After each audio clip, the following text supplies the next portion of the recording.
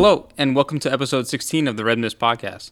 On this week's episode, Nate and I sit down with two special guests, Alec Vidal and Matteo Giuliano, who are the CEO and race director of the newly established Touring Kart Championship.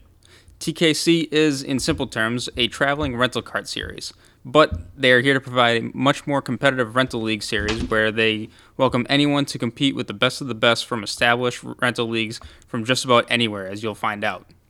Nate first met Matteo on Gran Turismo, as they discussed in the podcast, and I actually got to meet up with Alec earlier this year at endurance karting 6 hours in New England at Club Motorsports up in Tamworth, New Hampshire. So on this episode, we talk about what Touring Kart Championship is, who are Alec Vidal and Matteo Giuliano, and we hear some potential hot takes on what NASCAR needs to do as a business, because clearly NASCAR listens to the Red Mist podcast. Anyways, it was great to talk with Alec and Matteo. Thank you guys for coming on the podcast, and for all the listeners out there, enjoy the episode.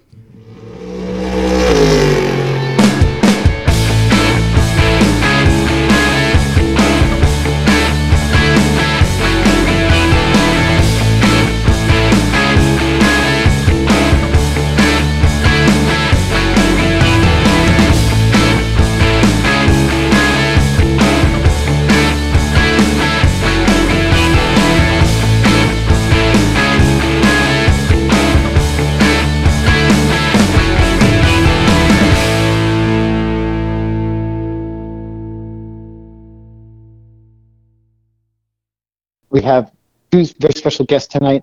We have Alec Vidal, CEO of Touring Kart Championship, and race director of the Touring Kart Championship, Matteo Giuliano. Alec, Matteo, welcome. Hey, thank you so much for having us on your podcast, Nathan. Yes, and I feel it's been way overdue.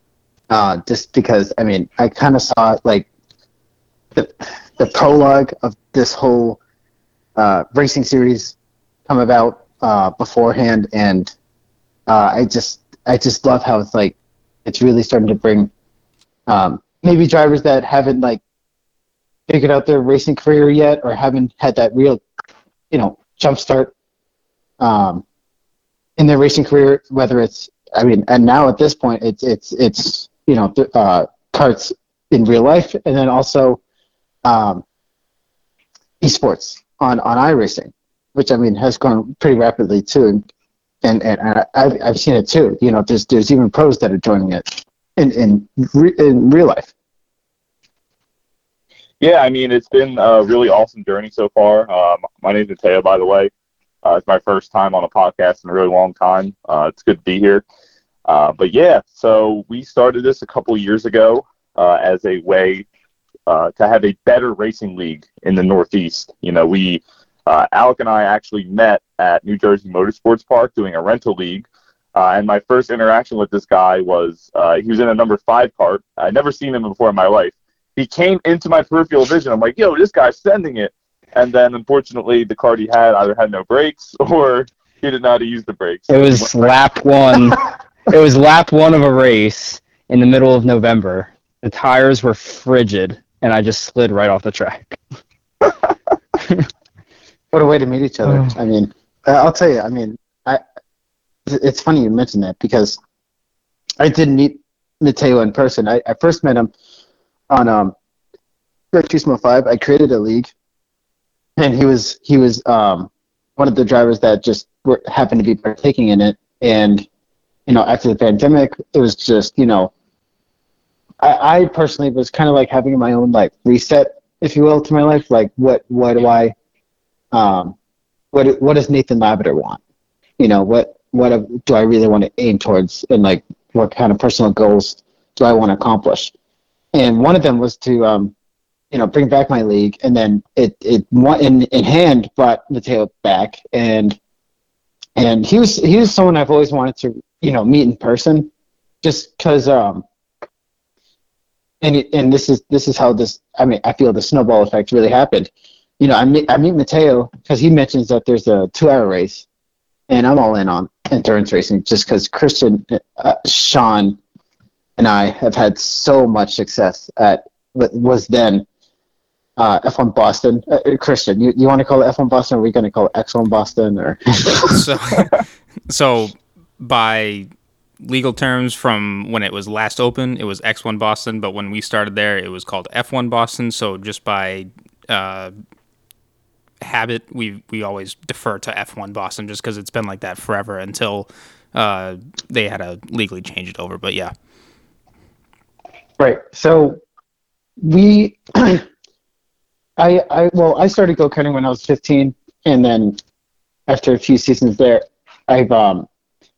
Christian started racing, and I got to meet him, Justin Rusco, who did plenty of leagues with us as well.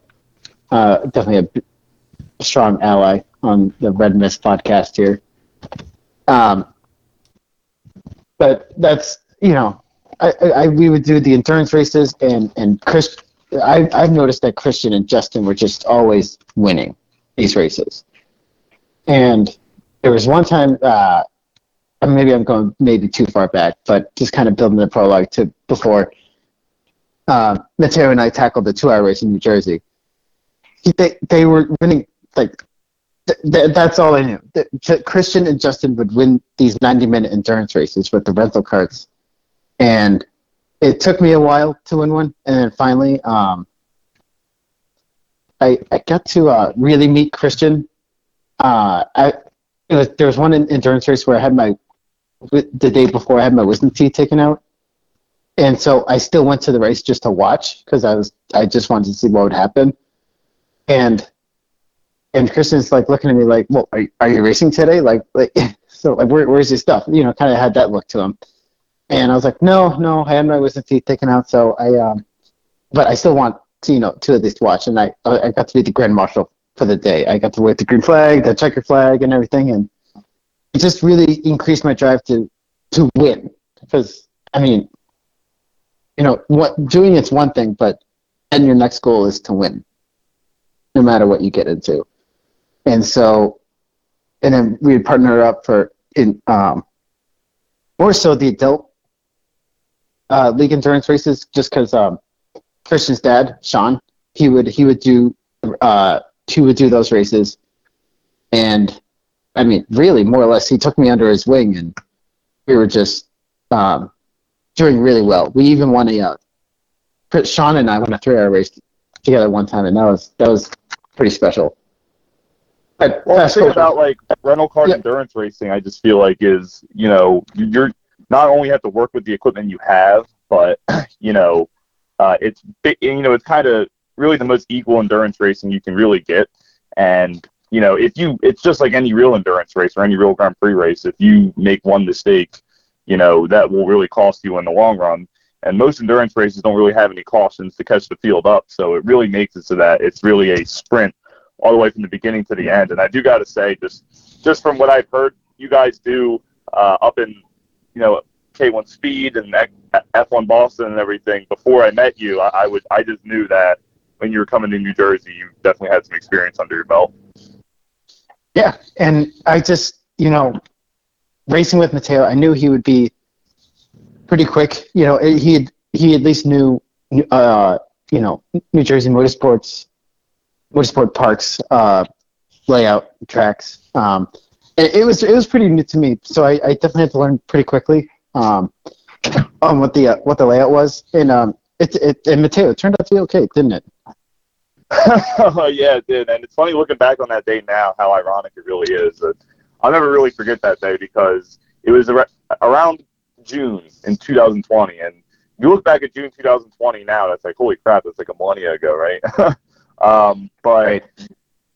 When we got right into that month, I remember the first few businesses were starting to open, and then New Jersey Motorsports Park had an announcement on Racer.com, and I always would follow the Robin Miller articles on there, and then that popped up, and it's a New Jersey Motorsports Park that reopened to the public on June 2nd, and me not having been there in years, 4 years at least, from that point, I was like, you know what, like, I was already doing tons of iRacing, so like you mentioned earlier, as soon as the pandemic started, I was right back on my simulator, and honestly, it seemed like 70% of the entire world was on their simulator, and it was crazy. I was just getting into sessions. And I went to an Insta session. And Alex Tagliani was just right in front of me, so I'm just duking it out with him.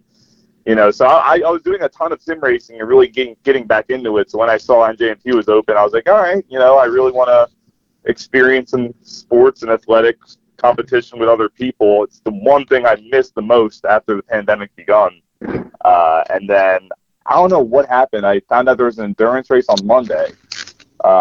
So after practice on Saturday, I was just like, oh my God, I missed driving Avenger. The Avenger layout, as you guys may have seen the endurance karting race on Instagram a little bit, it's, pretty straight up, but you really got to not only focus on your karting fundamentals, but the racing can be so nose to tail, right through the first kink and the left-hander and the S section and going up the hill. Such great battles. And going into that day, we actually were racing against Alec knows these guys very well, Henry Kelleher and Ben. I think his last name is Domethazine, and those two are very, very quick. I actually would race against them all the time in the leagues, and they were our main competition. We also actually had Dom and Nick Callan, who are also a father and son duo. I used to race a lot, and that day, I just remember, I started that race, and me and Henry, I think, had about 15 lead changes before 20 minutes into the race. And what do you remember from the outside perspective of that? Because it's been a while. Of the 2-hour race we did? Yeah. Well, I just I'll tell you, it was at first it was quite the uphill battle because I knew we had a fast kart. At least what I could feel in the practice and qualifying, and then we had that transponder issue. They made us pit, and you just had this incredible, just laser focused drive. Okay, I have to just be perfect. And I had that same mentality, and it was almost in sync. We just kept our head down, and we spent, this is no joke. We spent, I would say, an hour and 40 minutes catching up. And then all of a sudden, with 20 minutes to go, I'm finishing the stint. I believe it's correct me if I'm wrong. I think it might have been the last half hour. Yeah, you did the last half hour. And it was every time I was on track, I'd be battling Henry, and then every time you were on track, you'd be battling Ben. Yeah, and I was able to overtake Ben, and we just set sail after that. We're just even, increasing the distance. Yeah, and then remember, with a few minutes to go, actually, I do remember they caught up. Remember their chain broke? Do you remember that? Yes, that was just really unfortunate. And it's crazy because it's endurance racing. It is. That's just you can have it. Obviously Toyota experienced at Le Mans all these years. Christian was there. That's one of the most memorable moments of any racing event that I've ever gone to. So it's hard to top that right now for me. Yeah, right. The first Le Mans you go to is that. And my first Indy 500 is Dan Wilton winning it. So and speaking of Indy 500, you two went to a pretty good Indy 500 yourselves, along with yours truly. Oh my God, yeah, and that's funny as we're talking about all these memories. That's another fantastic weekend I remember. Well, one thing I want to bring up from that, Prescott Campbell, who was a friend of mine that I met on iRacing, I actually met him in person at NJMP the year before at a USF 2000 race, and he went from 13th to 3rd in the rain. And I remember I was cheering him on. He saw me, he came, he's like, "Dude, do you see that, bro?" I'm like, "Dude, you made that look easy," And months later, I remember we watched Speed Race. We went to the track on Friday night, IRP, after we went to Carb Bay for the first time. Yeah, Lucas Oil Raceway. Yep. Mm-hmm. It's right after yours truly snuck my friend Alec here into the pits for the first time. Not that I would know. Alec, you remember that, Alec? When I was like, "Yo, dude, let's go check out pit lane during Carb Day." Oh my God, yeah. And everybody had their special pit pass on, and we were just wearing our regular tickets as if they were the pit passes, and nobody questioned us.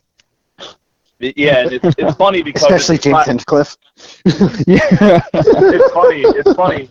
I knew. By the way, I knew coming on this podcast that I knew some gems are going to come out, but actually, that skill of being able to do that came from me being a young arrogant teenager wanting to get away from my sister at Daytona, right? I remember my sister like just didn't want to be there. I was like, oh, dude, I got to be around the people. Like, I got to be around the racing, right? So I remember I snuck into pit road, and then I wound up being behind driver intros for the Xfinity race back in 2014. And ever since, I remember just that feeling, just like being right before the race and just being in the action. And then I just don't know what it was, and that just kind of, my entire life. If there was any action anywhere, especially if it was on a weekend, I had to be there. Like, if I wasn't there, something was wrong. And it's just, I guess it's just my fiery Aries attitude that I've had since I was a kid, right? Right. And, it kind of goes hand in hand with your racecraft almost. You're probably one of the more transparent drivers I think I've ever met. In iRacing, Gran Turismo, we definitely have a lot of, moments on Gran Turismo where we're just, especially, there's definitely sometimes where steam was coming out of my ears, and there's sometimes where it's just like, man, we had some good battles. So, no, and I love that. It's funny, and like sometimes in racing, like I take calculated risks. Sometimes it's just like I think about it, like, and it's like, no, just do it. Like, well, but, yeah, I've actually, it's funny because, and every one of you has experienced it, and then most recently Christian Abbott. It's no matter what I'm dealing with, I make getting by me a challenge, and not just an arrogant challenge, a challenge that will, even if you do pass me, you're gonna be like, damn, that was fucking annoying. Excuse my language, but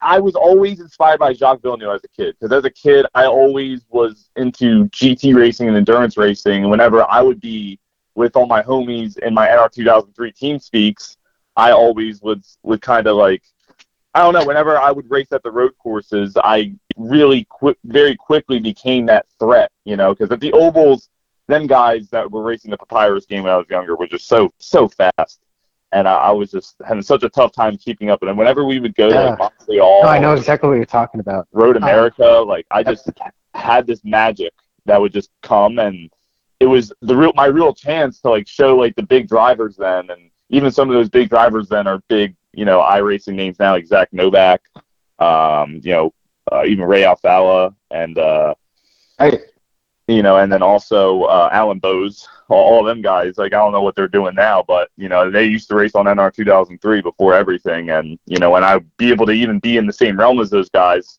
It always was like, what? Even if I'm not the fastest right now, even if I'm not, the hottest, you're on the grid. Here, I'm gonna be a challenge, and I've always just put that mentality. And seeing the way Jacques Villeneuve handled all the hate he got in 2012, obviously the NASCAR community, he left a little bit of a stain on, but I don't know. I've always loved that. Yeah. No, I hear you there. And Alec, I'm gonna kind of turn over to you. Racing hasn't always been in your blood, but why Touring Car Championship?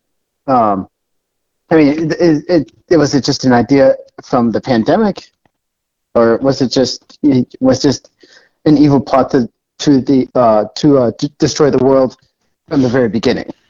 Oh yeah, I mean, racing has always been in my blood. Not particularly motor racing, but track, rowing.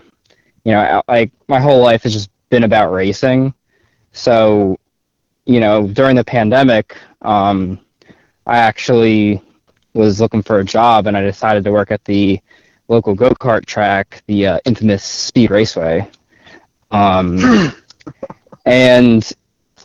just working there and seeing that, like, this is how a supposed go-kart track operates, I was not, like, super thrilled, especially when they wouldn't let me do any races. So, you know what I did? I went down to NJMP, and I did one of the endurance races, and that's where I met Mateo. Yeah. And by the way, great person to meet, huh? Oh yeah, just like random. I didn't even meet him the first time, because there was 2 endurance races 2 weekends in a row. I went the first time with my friend, and I went the second time with Nick Callan, and that's when I met Mateo the second time. And I remember that one. I actually had to organize that because at the end of the year, like Kevin emailed me, he's like, "Hey, we have one more date." He used to be the karting director there, and he emailed me. He's like, "Hey, I need some people just for the end of this." And I was like, "Okay." So I remember I wound up hitting up like a bunch of. I said, "Hey, we have one more. You guys want to do one more?" And and you asked it in the Discord. That's how I found out, and that's how we like organized everything. And shortly after that, I kind of realized that we can do our own races. We don't have to wait for NJMP to reopen again. So I set up a race between a couple people, Dom, Nick, Mateo, and our good friend Tangy. And we went and we raced, and that's kind of where the whole conception of Touring Kart Championship really began. Because of course, being a racing driver and working at an electric indoor go-kart track, you think that that everything that can help the track just be better. And when they don't respond to any of the things that you say, which a lot of racers experience, your just natural inclination is to be like, I want to own my own track. Right. And so we went into, that first event, with that kind of mindset. And we realized after speaking with Ethan Oring's dad, who's a financial advisor, we realized that, if we want to get there, we have to start small. And we had just put together this, small little event, just 5 drivers. And, it occurred to us like, oh, well, this race was better than any of the league races that have ever happened at, this track.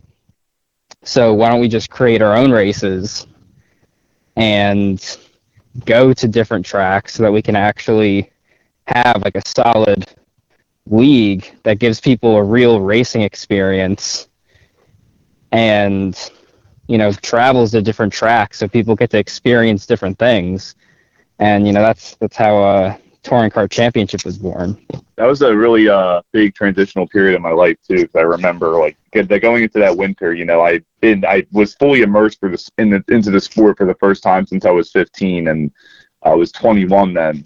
So it was really like this is my chance to kind of come back into the sport for real, and try to do something, and right from the get-go, we kind of had an idea of what we wanted. I had been doing leagues at different tracks for years and years and years, so I really tried my best to pass my experience that I had from that on to Alec, just to tell him like what a really good championship is versus what I think a mediocre championship is. And I remember we had one special day where we ordered these 2 red polos just to like look professional. Because were they from Tiger Woods? They could have been. They easily could have been. I remember they were red actually too. They were very. You mean the jackets? Yeah, the jacket. Oh my god. The start of our merch journey. Yeah, I know. And then we got them because we had set up meetings with many different tracks in New York and Connecticut. We set up a meeting with Autobahn. We set up a meeting with Tim Hannon from OVRP. We just set up all these meetings, I remember. And it was all we were going to do at each meeting was like, hey, like we want to rent your track, but we're just a little different than just a regular, group. Regular like party or something, right? Yeah, exactly. Like it was interesting. Like a sanctioned championship. Exactly. Mm-hmm. You know, and because one thing that already existed before us was something called the American Kart Championship, and they do still exist. And Audubon treats that series basically, you know, like the championships. They close the track to the public, and then it becomes a regional event rather than just a league race. So it's like that, you know, it's like that other level to where, you know, when you're at this racetrack this day, like, okay, like this is big, you know, this is the regional, you know, if I win here, I can move on to, you know, bigger things with my driving, you know, and that's kind of our mindset with the way we were doing all this. So we went to Tim Hannon, you know, I remember he showed us around. That was my first time at OBRP ever. So that was just, it was funny because it was literally in the snow, and he literally pulled in after doing laps in the ice, and he had some kind of snow tires on, and he was just out there drifting in the ice. So that was my introduction to Tim Hannon. Great guy. You know, we had I remember just learning so much from him, and him and I clicked just from, you know, he's a musician too, and he's a musician that, you know, owns a racetrack.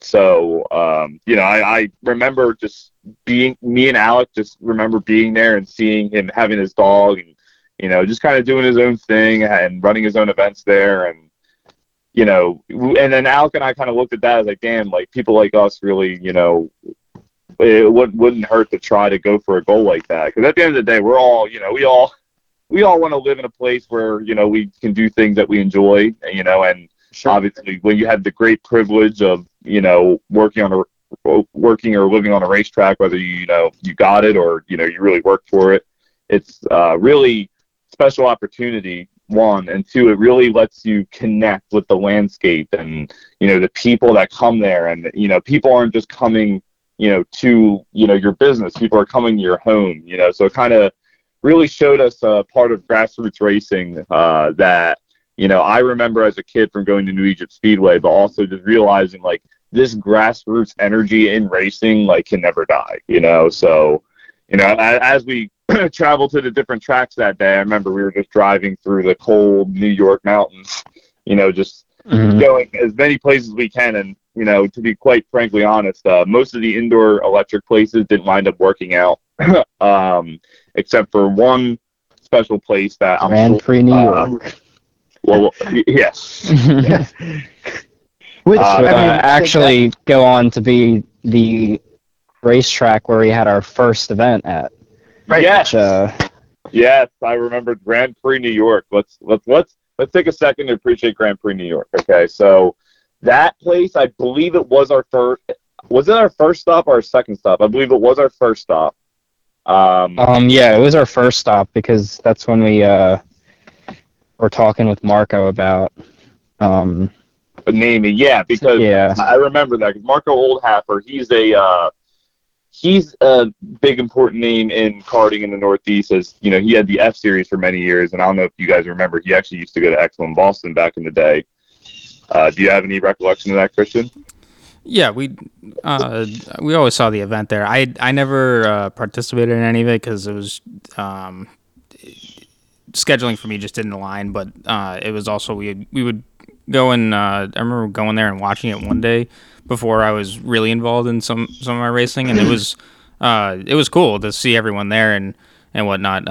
But I also just saw, like, just in my head, like, wow, man, there's just 30 carts, and I don't really know if I want to wreck my cart too, just because if you're in the middle of the pack, it's kind of a bump fest, and unless you were out front or, you know, in the back, like, you weren't really going to have, you know, too much of a clean race. But that's also karting. Like, everyone's on top of one another too, so.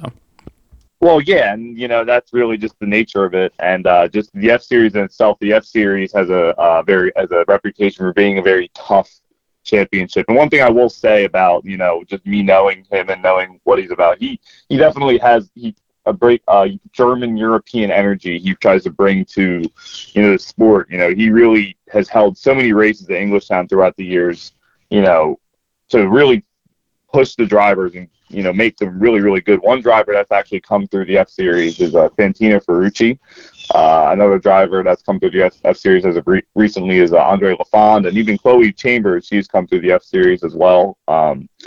You know, it's Marco Oldhaffer has been in karting for a long time, and when Alec and I came into karting, I remember I met him just because I just remember seeing him holding a mic. I'm like, yo, dude, do you need help? Like, so you don't have to be holding the mic, walking around, trying to help everybody. He's like, yeah, sure, whatever. And then he actually found out that I could announce. So I wound up becoming the announcer of the F Series. And then after I became the announcer, I just was naturally in the booth. And I kind of had that bird's eye view of NJMP that was needed to help the races run smoothly and make sure everything was called that needed to be called. So I took, so I just became very involved with them, and I was becoming involved with them as I was becoming involved with TKC. So it was just, me and Alec were very appreciative in the beginning because we originally were going to call, this is actually a fun fact for anybody listening that, has raced in TKC or knows us or whatever. It originally wasn't going to be called the Touring Kart Championship. And Alec, what was our original name? So our original name was going to be the Tri-State Championship or the Tri-State Karting Championship. And Marco actually convinced us to change the name because of the sprint, the shifter series that he used to run with. Yeah, the Mike Rivera Northeast shifter series. Yeah. He basically said that, if you have a location in your name, you're limiting yourself to that location. So, if we were the Tri-State Championship, it would make no sense to go anywhere else besides those three states, like Jersey, New York, and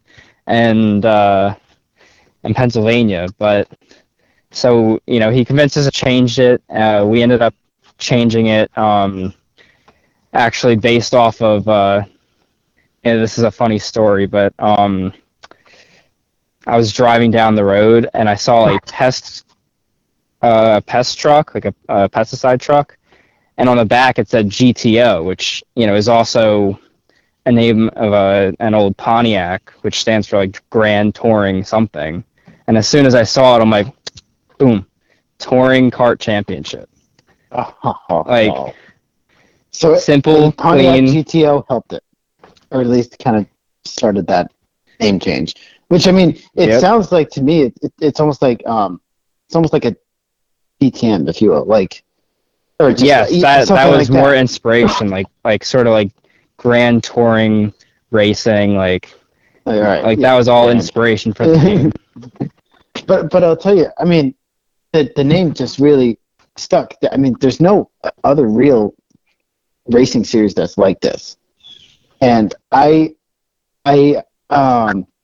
for one am more impressed of the international attention that Touring Kart Championship has. There's a few international drivers in this championship that I think really kind of add some weight to this championship. I mean, it definitely does. Having we actually at the beginning, we knew that in order to have our first race, because when we went to GPNY that day, we talked to a man named Alex, who, shout out to my dude Alex. He's awesome dude. He actually does racing in Lemons. He does a lot of the 24-hour Lemons races, and he's done a few runs in AER. He's a great fun guy to get to know. He actually is a Gran Turismo pioneer warrior himself. And when I first met him, we were talking about Gran Turismo 3. So when you were going to a racetrack, and then the manager was able to talk to you about that, that's how we were able to really connect right off the rip. And then he saw our vision. He really saw what we were trying to do, and he saw we were trying to do something that would benefit the drivers that are developing into young men as well as racing drivers. So, he took us, for what it was, because he had a league himself, and then he took us. He was really a really important part of us getting started, because he was one of the first people that really took us the way we wanted to be taken. And listen, we're a regional championship. When we come here, it's meant to be the event that's meant to propel some of your league drivers into the realm of more regional competition. And when you bring up international, when we had our first races, we had to, this is just a matter of the fact, no matter what you're doing in life, any business, if you're going to have an event somewhere, you have to pay to use that property, and you have to make sure whatever you get back from using that property is at least enough, to cover, what that property was used for.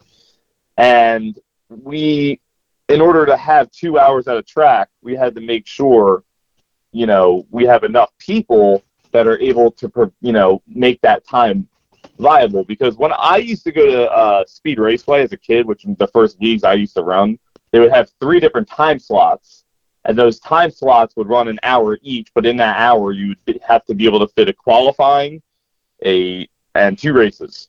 That was just the basic, format that you needed to try to fit. Because, and you guys probably know this from just, getting started in your local leagues. Once the league happens, it's just a different energy around, like, that played the energy of the entire business that day changes. It's like, okay, this is no longer open to the public. This is a sanctioned, at K1, it is just a much more taken seriously event than, just, people paying for sessions and going out there. So with that being said, everything has to run a certain way. You got to have the right track workers there. You got to be looking for penalties, in order to make the racing proper. So there's a lot that goes into it. And then, once Alex understood what we were doing, we booked our first race. It was on March 21st, which was a day before my birthday in 2021. And leading up to this date, we were starting to begin to set up other races. But at the international thing, in order to get international, or just in order to get anybody, like, they even come to the race, we actually had to do something called guerrilla marketing. I don't know if you've ever heard of the term, but the term guerrilla usually means, like, hands-on, like, you got to really do it yourself. Like Gorilla Tape, it's like, it's not the perfect fix, but it's just a fix for the moment. So we would hit people up and say, hello, we're a racing championship. We see that you race at this track. Would you like to be a part of this race? This is what you get for this. And, if you want to come out, feel free to come out. And thankfully, a lot of names that, we've seen pop up in many races and, have already made a name for themselves through our events, like Alex Anderson, Brandon Devine, Jake Innes, David De Silva. These are younger guys, or more in the realm of like 16, 17 years old, but they were league racers at GPNY, and when they go to GPNY, like, that's their racing series. When they get up in the morning like that, they want to win that championship. So, and I gotta say, Danny has helped made GPNY's leagues very, very, very prominent, and a very important thing to have in that part of New York in terms of the racing community. And, the fact that we were able to get some of their top league guys was a huge part of us even being able to get started at all, because, in order for our competition to have the prominence that we needed to become something, we needed, any driver that was coming from outside of the area to have to not only, race the other competition, but to have to race the best people that are at that track, because we wanted to tell the competition there, like, listen, you looking for, something better, you looking for something more competitive, we're going to bring people, and this is what it's going to be. Yeah. And I'll tell you, and Dan Stevens, he's a great guy. He knows how to run a race, and he's very quick too. I came to learn that he was actually one of the quicker drivers at GPNY. And I'll tell you, when he was, I think he's still race director now. So, but or at least at GPNY, a manager of sorts. He saw my best drive at the Curry Grand Prix. It was almost Sebastian Vettel-esque. I'm not trying to compare myself, but it was from 20th to 2nd. I'm just gonna conclude at that. And he was one of the first people to come up to me and be like, "Wow, that was really an incredible drive." And You know, I just racing with Dan Stevens. He's very qualified to really want good racing. And he's really quick too. So yeah, and he was his words hold weight. Yeah, you're right, and he was another huge part of how we were able to get our races going. Because I got to tell you, just in terms of, and not, for anybody listening that's more on the oval side of things, if you do local stuff over there, all the people that it takes, the flaggers, the mechanics, the marshals, like everybody, that is involved with running a racetrack. It is so vital to keep the community alive and to be able to have these events. And, I just want to give a big shout out to anybody that is a worker at a racetrack and also loves what they do. It's one thing to be a worker somewhere, but to really, put your life into it, to not only make a living for yourself, but to also provide a community, support for what they're doing. It's just hugely, hugely incredible. And Grand Prix New York, everybody that has ever worked there always would help us with penalties, like right from the get-go, and was such a huge part for letting people know, like, this is for real, and this is the real first step on the ladder for, racing, because what I want to, kind of prevail as and show people as our mission, we're trying to become, a place where people can let out their inner feeling, as Lewis Hamilton would say, and, be able to find the passion that they love racing with, but also having a place where they can actually take the first step on a ladder in a sport that, is very difficult to move up a ladder, kind of like a Little League World Series of karting, because if you watch the Little League World Series, a lot of these names, like even 7 years ago, like Cody Bellinger, like I know to go to baseball, I don't know, or like Cody Bellinger, like David Ortiz, like Shane Victor, like I can name, like I think almost every baseball player that has been talked about being in the Hall of Fame, has gone through the Little League World Series, or even Formula One. Every Formula One driver that is on that grid has gone through the FIA World Karting Championship. You know what I mean? Like Pierre, right. Like even, and it's funny to even like, and just to show you, like for anybody listening, like this is important. Just to show you how interconnected the sport of racing really is too. Look at somebody like Tanguy, who we used to race with at the beginning, and he was always a threat at some of our first races. He used to race in France at the indoor tracks, and he actually got discovered at an indoor track. So it just shows you, what, like, these indoor tracks are not just like a place to go have fun. It is, but like it's a place to really prove what you're made of. It's really the first place you can say, I can drive the heck out of this thing better than anybody else. And in Europe, it's because of how prevalent that business structure is, there's so many karting tracks all over the place, especially in France and the United Kingdom. And when Tanguy got discovered, he was telling me these stories. He would race against drivers like Pierre Gasly, rest in peace, Antoine Hubert, yep. Lando Norris. There's so many, and this is just through the French championships.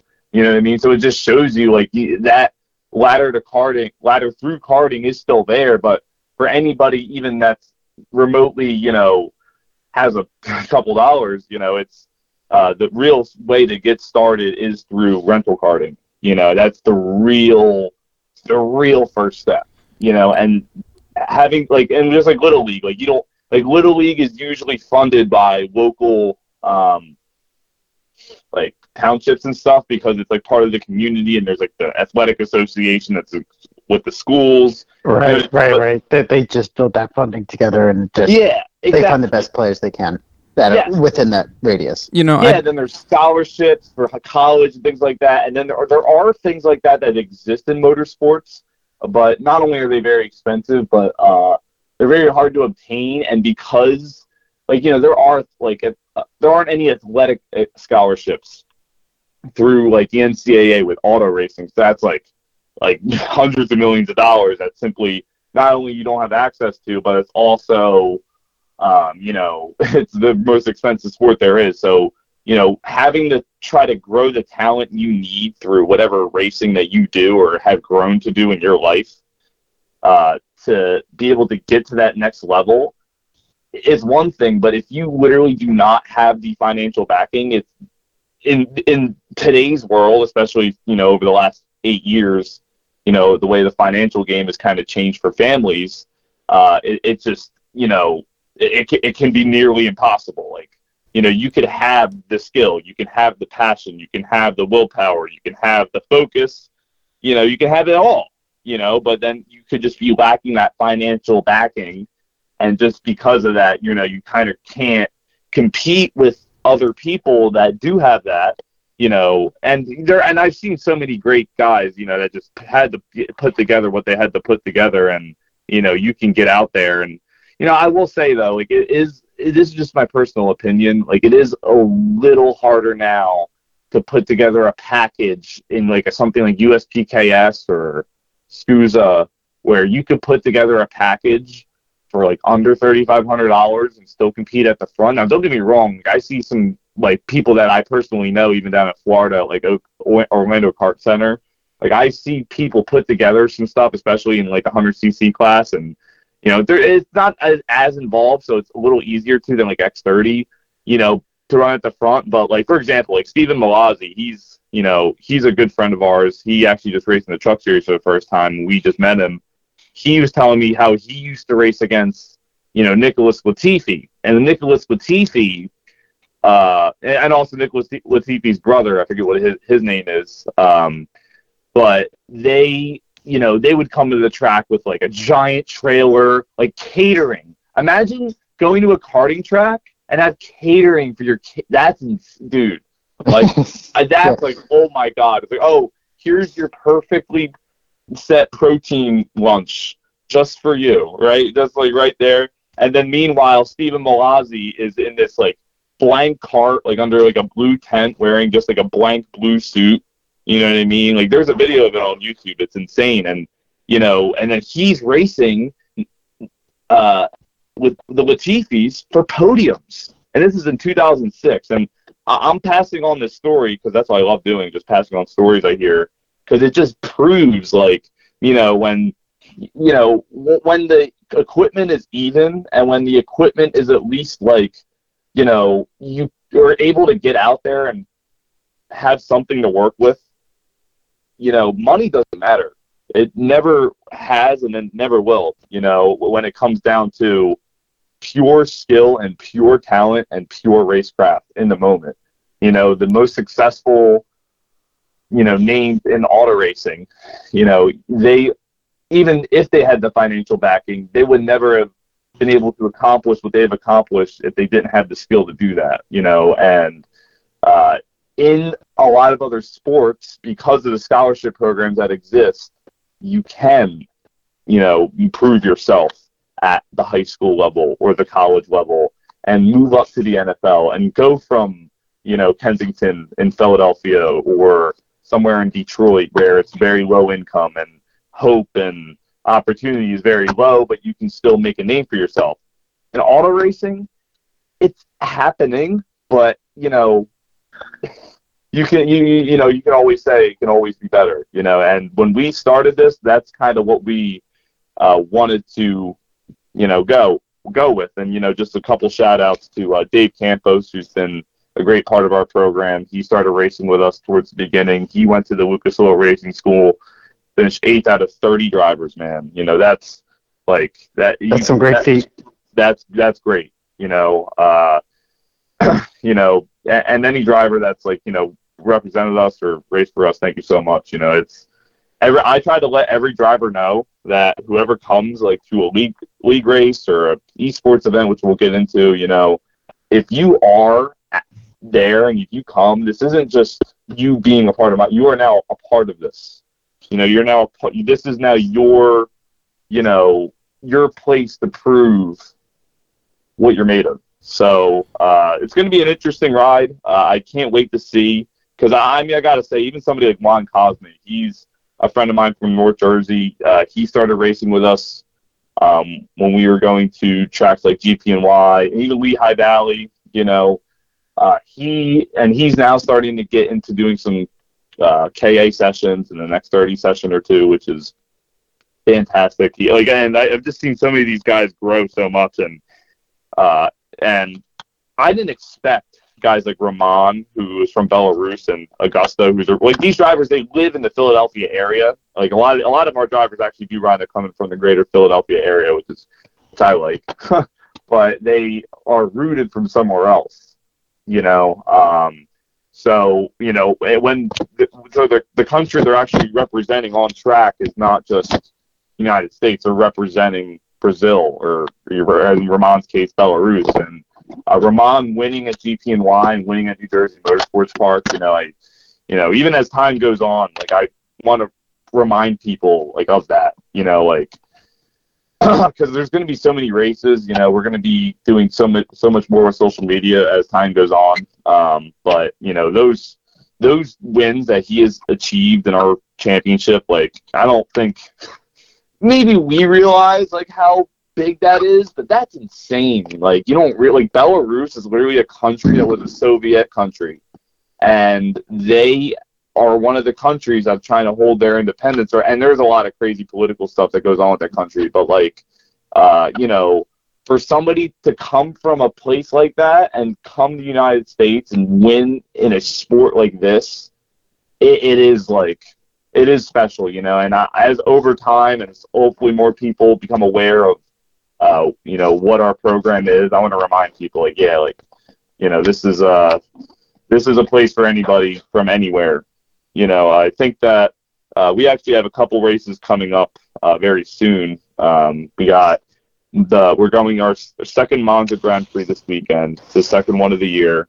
We're doing the same layout, and then we have. And Matteo, Monza is the one at Foxwoods in Connecticut, right? Yes. Yeah. So anyone here from New England, if you want to go race and be a part of Touring Car Championship, one of your closest venues is Monza at Foxwoods. So, Matteo, what date is that at? That is on Saturday morning. It is going to be, registration's going to be at 9:00. You just go to the Fox Tower. There's a big parking lot in there. You just drive to any level, and then you just go to the elevator, go to the karting level, and you will be at the right place. And then if anyone from around here is looking for Touring Car Championship, where can they find you online, on social media, and where not? So we are at touringcarchampionship.com, Touring Car Championship on Facebook, Instagram, and now Twitter. This is very recent. We are now on Twitter. We're going to kind of leave Twitter out of the occasion for now, but mainly on Instagram. If you want any updates on our esports championships, any updates. We also are on Discord. We have a growing Discord that is some exciting things coming up. So you feel free to join our Discord. The conversation extends beyond this podcast. This podcast isn't just, it's not like this is an enclosed thing. The conversation goes beyond, into our race events and into, us hanging out at the racetrack on weekends. So, yeah, touringcarchampionship.com, Touring Car Championship on Instagram. Yep. Yeah, and I'll tell you, I mean, being a racer in Touring Car Championship, these races are insane. They are insanely good. The competition, as Matteo mentioned, the competition is very tight. If you make a slip up, you're probably going to lose not just one position, but a plural amount of positions. So it's definitely, if you really feel you have the skill, lay it on them. Or how about this? If you're at a racetrack anywhere to the west of Ohio and you actually want to race, come to the race. It's for anybody that actually wants to race. Like if you're paying for sessions at your track, and or let's say, especially if you're winning every race. If you're winning every race, that's your sign that you better be at our events, because you're gonna be using your time a lot more wisely. I promise. Right, elevate your game. I mean, heck, that's how Christian elevated my game. I was kind of growing up into liking NASCAR, and then I got to meet Christian and kind of opened my eyes to endurance racing and its purpose. And just shifted my thinking from, well, NASCAR's great, but IMSA is pretty sick. So I really like that series.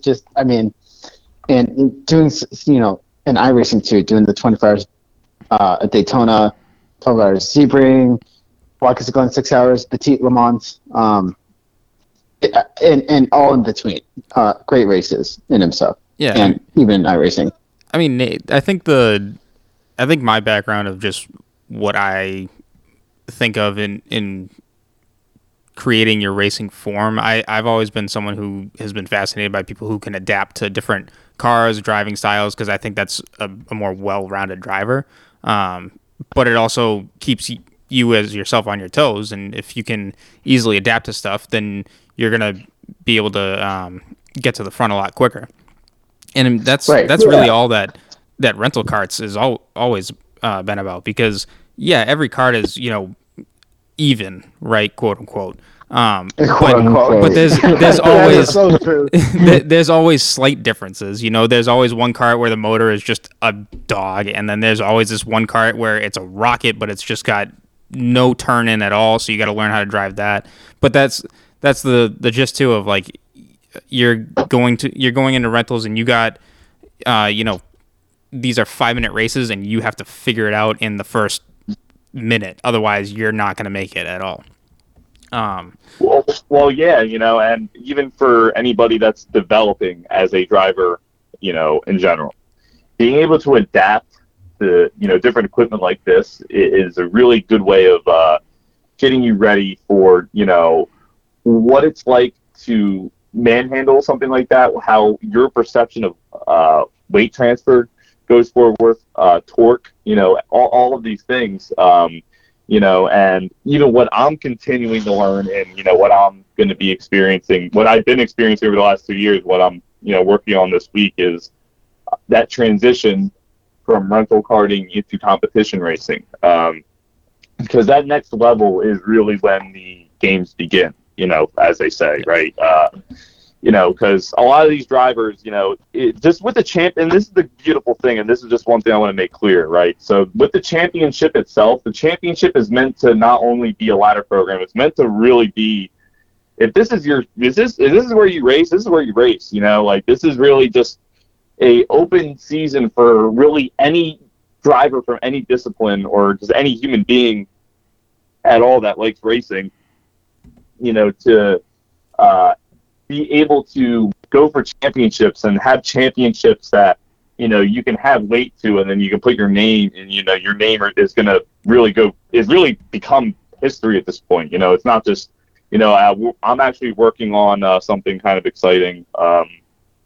So there's a website online called it's a website that keeps all of these stats for racing. So it's a I forget exactly what it was called, but it's a really awesome website because you can literally find Racing Reference. That's what it is. RacingReference.info. It is a website that has been used for the last like it has results from races back to 1903 at the Milwaukee Mile, something crazy, right? So I am hoping that that I can get in touch with them and start putting down all of the stats that we've ever had from our 2 prologue races through our first summer series and our first winter series, and the summer series that we're going through right now. I want to take, we have all those stats and all the results, and I'd love to upload that there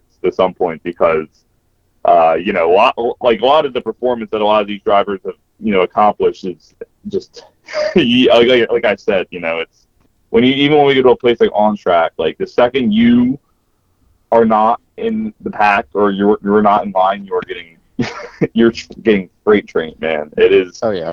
The competition is just and it is funny seeing what Monza becomes and their league races are awesome too. Don't get me wrong, but which are actually happening right now. I was thinking about going up tonight.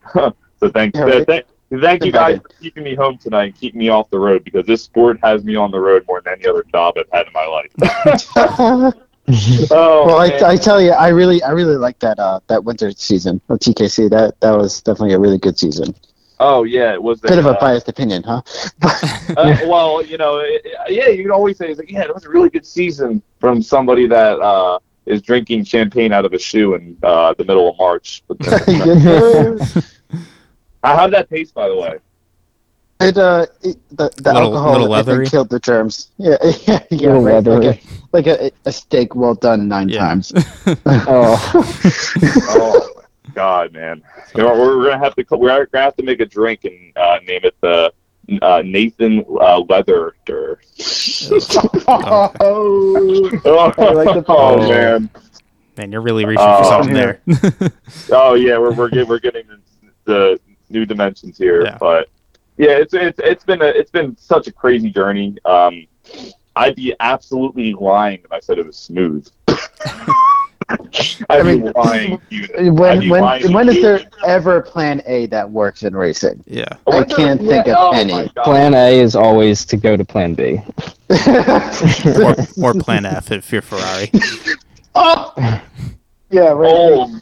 Oh, Here's my theory with that. They got to get Gordon Ramsay as the team principal. That's just my. I think my Plankton's thing. going to be pulling out Plan Z at Spa. I'm not going to. I'm not going to do that. Yeah. Speaking of Spa, did you guys see the weather forecast for this weekend? I did not check. Ooh. What are we? What's the weather looking like? It's looking like rain on Saturday for qualifying, and it looks like there's a chance of showers on Sunday too. So I don't know. Everybody's making the memes of what it was like for last year. So hopefully we don't have a repeat of that. But maybe a little drizzle is would be nice, but hopefully the race just goes on.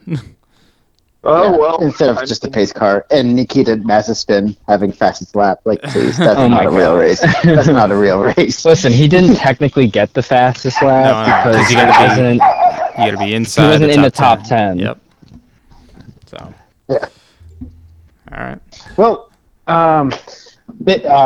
thank you guys for everything that you do with Touring Car Championship. It certainly rejuvenated my racing career for one, winning the winter season championship, and I can't imagine what it's doing for other drivers too. And also bringing that idea to drivers that are on esports, maybe outside of reach right now, but could be within reach from a couple of months, maybe a few years, seasons, right? I look at the esports, and it's given even our very own Christian Abbott an opportunity to win some races, and also the driver like Grant Palmer, who's in is it USF 2000 he's racing? Yeah, he raced that last year. Yeah. So I mean, And he raced with us at the 24 Hours of NOLA. right. So it's Was he in, opportunities for drivers. was he all on across the the board. TKC team there at NOAA? Yeah. Okay.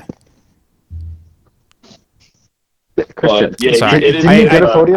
I was no. I guess to fill the gap in here, I also went and drove there at that race too. So, I was running with the NHKA Red Mist team there. Back in March, so, yeah. I remember you guys. Yeah, you guys were pretty competitive with us. Yeah, For a little bit.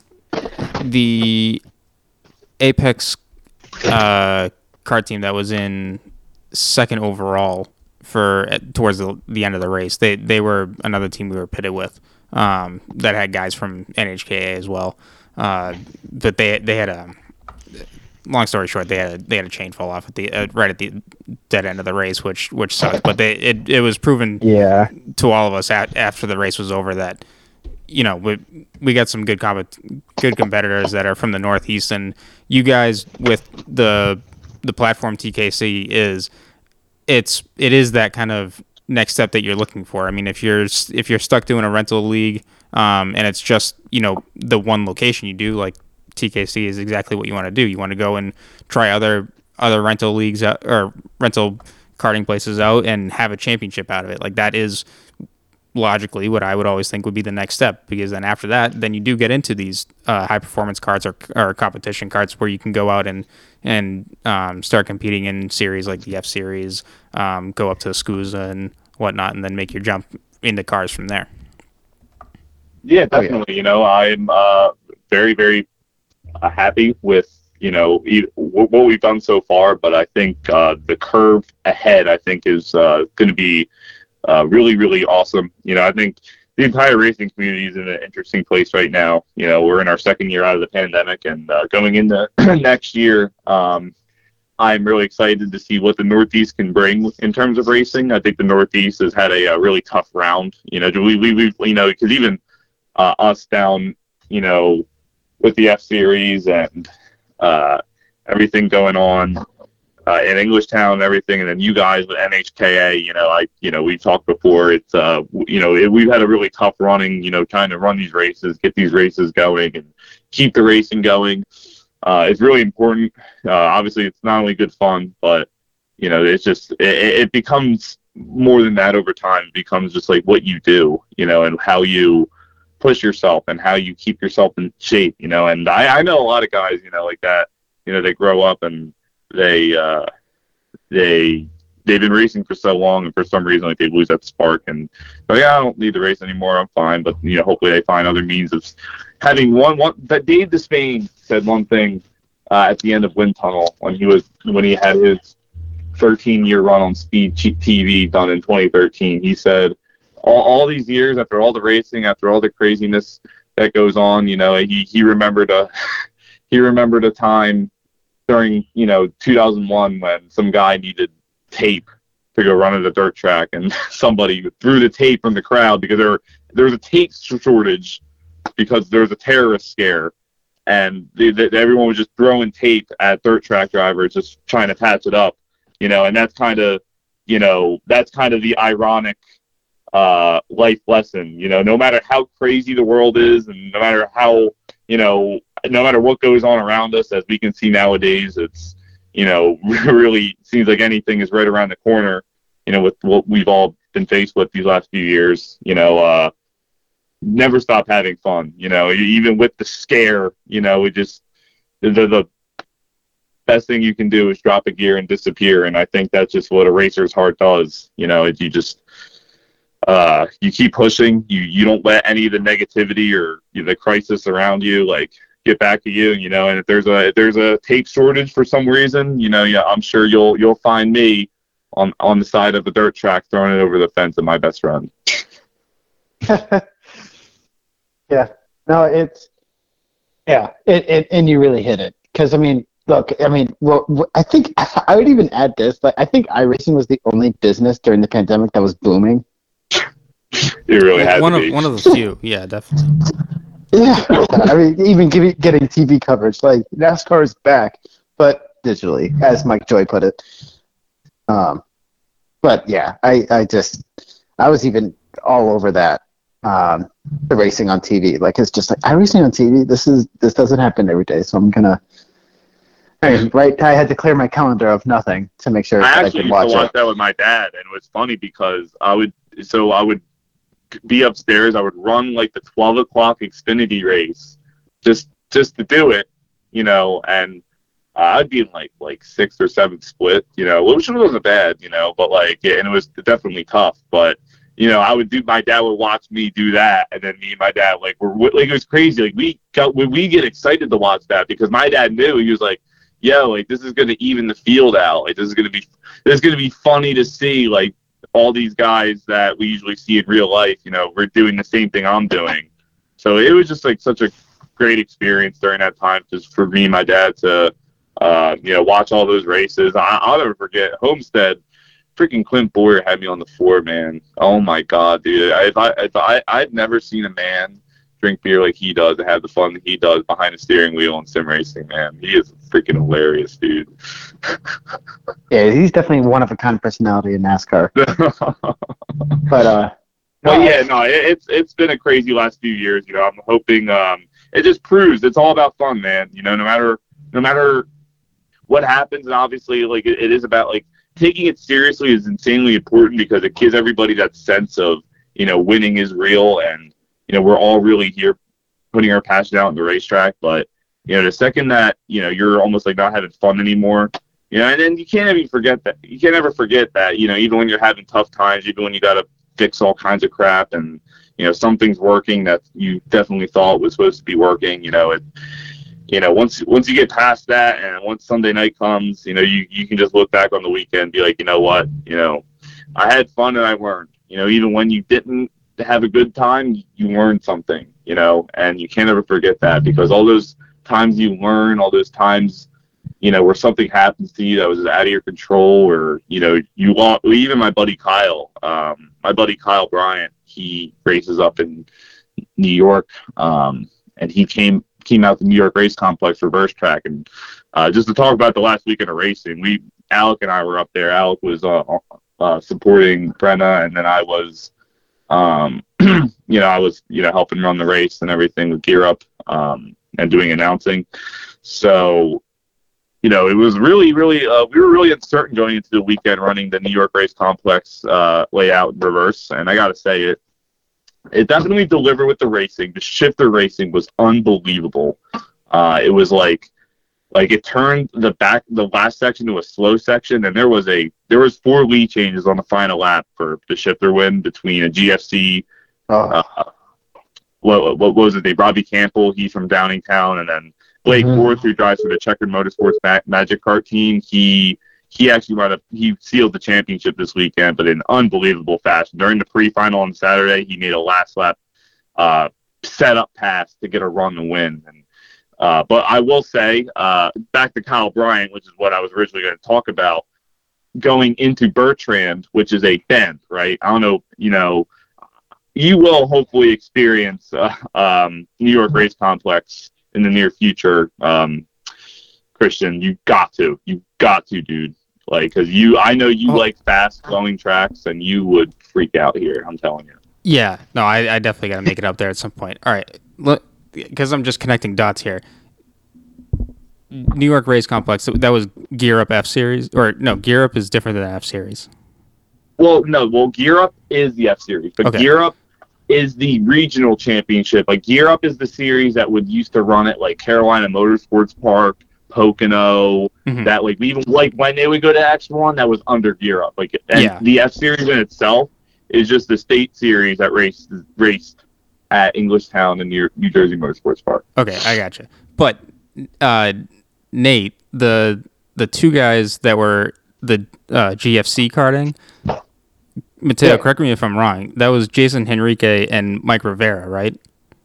Yeah, it was Jason Henrique. He was in KZ. Mike Rivera was in Shifter Ironman, so he was running a rock. And then Alex Manglass and Robbie Campbell both raced under that tent too. Okay, because Nate, Mike Rivera always ran at F1, and then Jason Enrique. Yeah, he did too. And Jason came up through the junior leagues a little bit after I did. So, but we would that whole racing crew. We were always around the track with one another too. So Jason's quick dude, and so is Mike. Dude, I am mind blown by that guy, because Alex Manglass in Gear Up the last few years has been very well known to be almost unstoppable. The only person that even would come close would be Annie Rule, who she'll be racing this weekend at Stars. She races for Magic too. She was second in the championship to him last year. She won it in 2020, and this year he was dominant, because after the first round, Magic didn't come, but I guess Jason Henrique, he just came out to run the last round this year, which was like cool to see. I didn't expect anything. He actually qualified on pole, so right off the rip. And nobody had done this layout, so it was kind of an equalizer. Like, if we ran the regular, I'm sure Alex would have had way more experience, but us running reverse made it kind of even out the field, and Jason was right off the rip, man. And I gotta tell you, man, like, I don't know what he's been doing these last few years, but that man can drive a shifter cart now, man. He really battled hard, like back and forth with Alex the first few laps, and then he was gone. It was basically it was basically just a GFC versus Maranello battle all weekend. That's basically what it was. Because even Christian, Marco's son, he was running under Maranello. So yeah, he's one fast guy, man. He didn't win Saturday, but he won on Sunday. So he's a huge threat no matter what. And yeah, I'm not surprised that you guys know that. That's really funny. Mike Rivera, he's been in the sport since the beginning, almost, like not really the beginning, but he's been in the sport since the late '90s, which is a long time for this area. He was the guy that was going to start and he ran a few races of the Northeast Shifter Series, and that just became a part of the F Series eventually. He's fast as heck too, man. He won a few races overall because they combined the Masters. They call it Ironman, but they combined the Masters and the regular shifters together.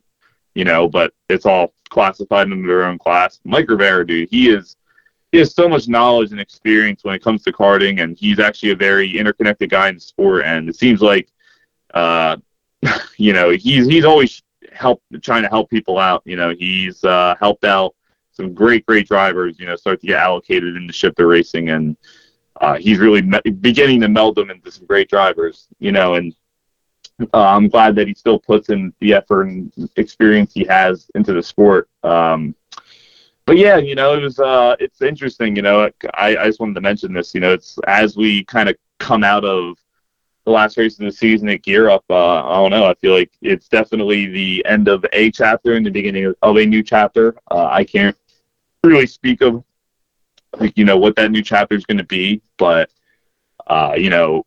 just Northeast karting has been through a lot over the last 20 years, and so many people have come and went, and many professional drivers have came through and are already on their way to through junior formula and things like that. But there's I think a new chapter that's kind of being written here, and and we've been kind of trying to be a part of it with kind of bringing new talent into the sport. And one kid I want to bring up right now is Ben Braley.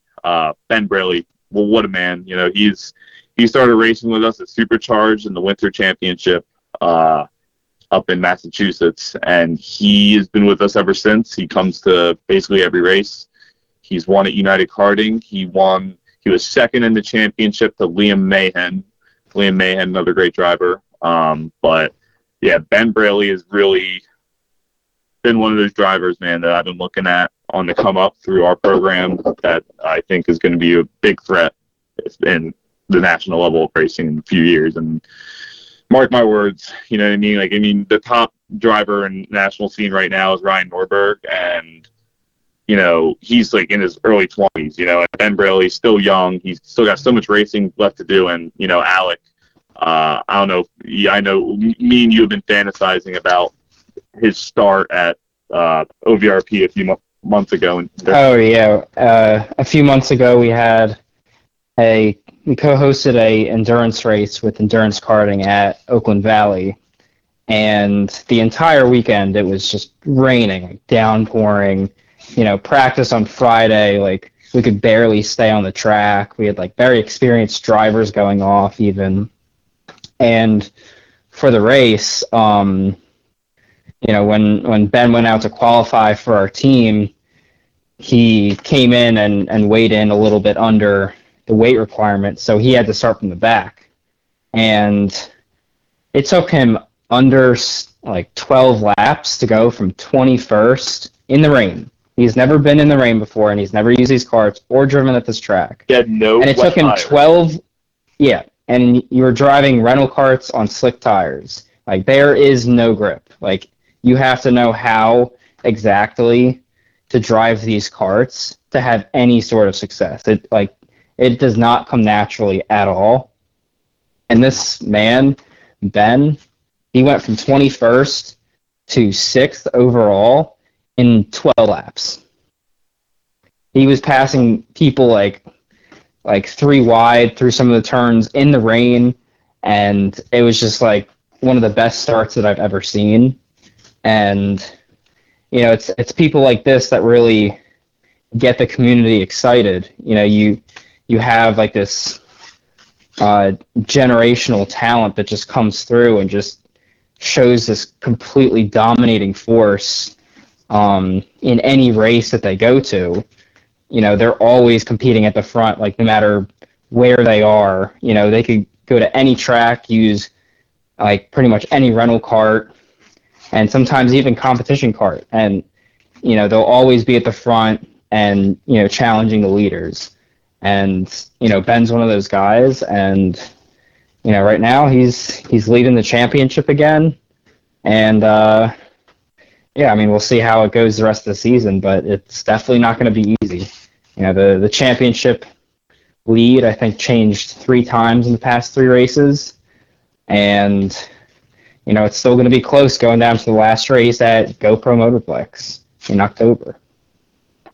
Yeah, that's awesome. And I've raced against Ben, and he's a quick driver, and I've seen his first start, or the opening stint at that 6-hour race in OVRP, and that was just stunning stuff. I mean, it's seriously, and he was in a class of his own. It was unbelievable driving, and he's if anyone's looking out there for like a driver that has some serious skill, I mean, he has to be on the list.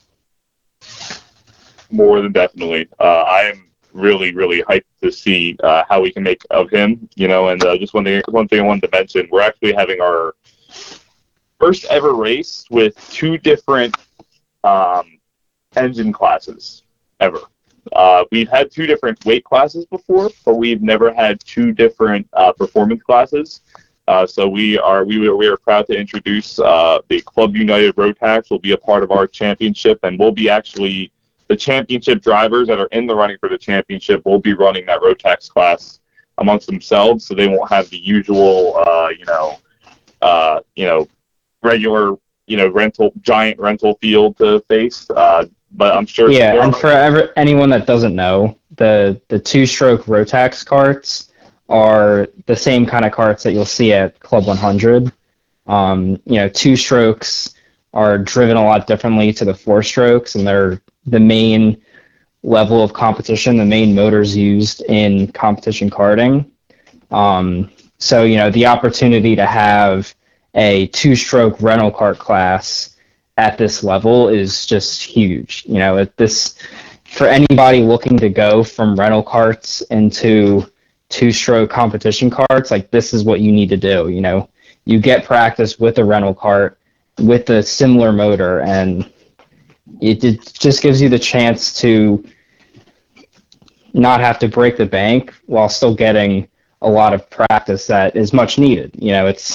These 2-stroke karts are not easy to drive. Me and Mateo have driven them only a handful of times, and it is definitely way more difficult than, your average rental kart. Yeah, no, I mean, I'm still learning with rental karts myself, and it's a never-ending learning curve with racing.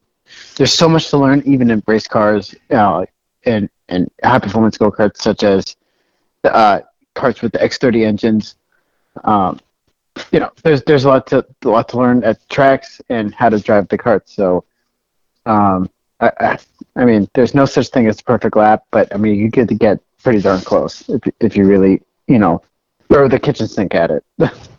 Well, yeah, and we want to kind of create a focus now, because it's really gonna this round 9. I mean, we still have round 8, because one thing my dad always used to say is like, I'd be like, Dad, you ready for this weekend? He'd be like, Mateo, I got to get through today, right? I got to get through, you know what I mean? So looking ahead to Monza, it's going to be a really, really good round. It's a very well-known layout now.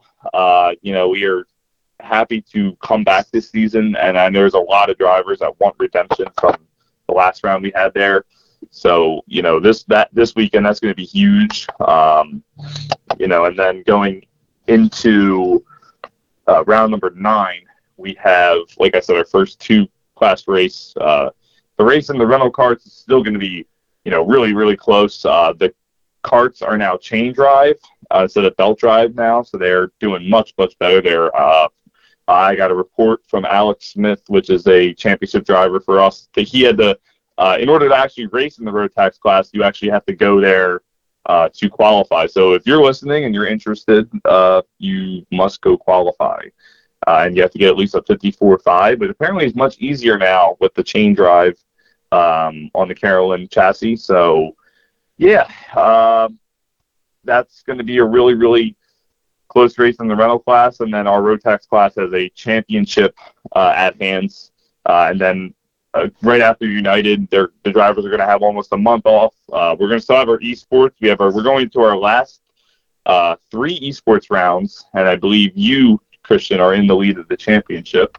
So and our man from Kansas, he's going to be looking in, and Grant Palmer is racking up ridiculous amount of points, and if he really wants to run every race to the end, he might be able to do something absolutely insane. There is one drop week. I'm going to work the vote to see if there's 1 or 2, but it's going to be very it's going to be very close in both real life and in esports at the IndyCar Challenge. The last race in real life is going to be at GoPro Motorplex on October 2nd. There's going to be some of our esports guys like Carson Barrett. He should be coming.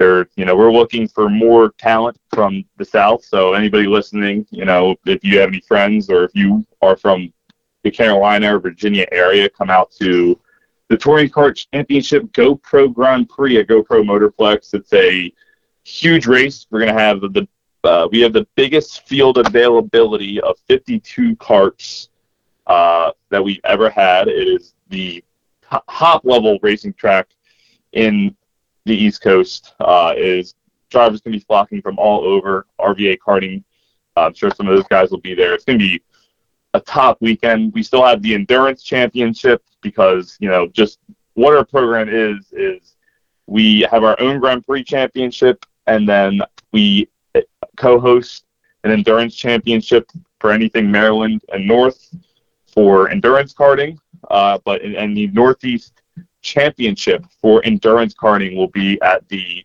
Lime Rock Karting, the Fall Karting Classic on October 15th. Our main touring kart team, which just won on home turf with Ben and Henry, who Nathan and I raced against a couple years ago.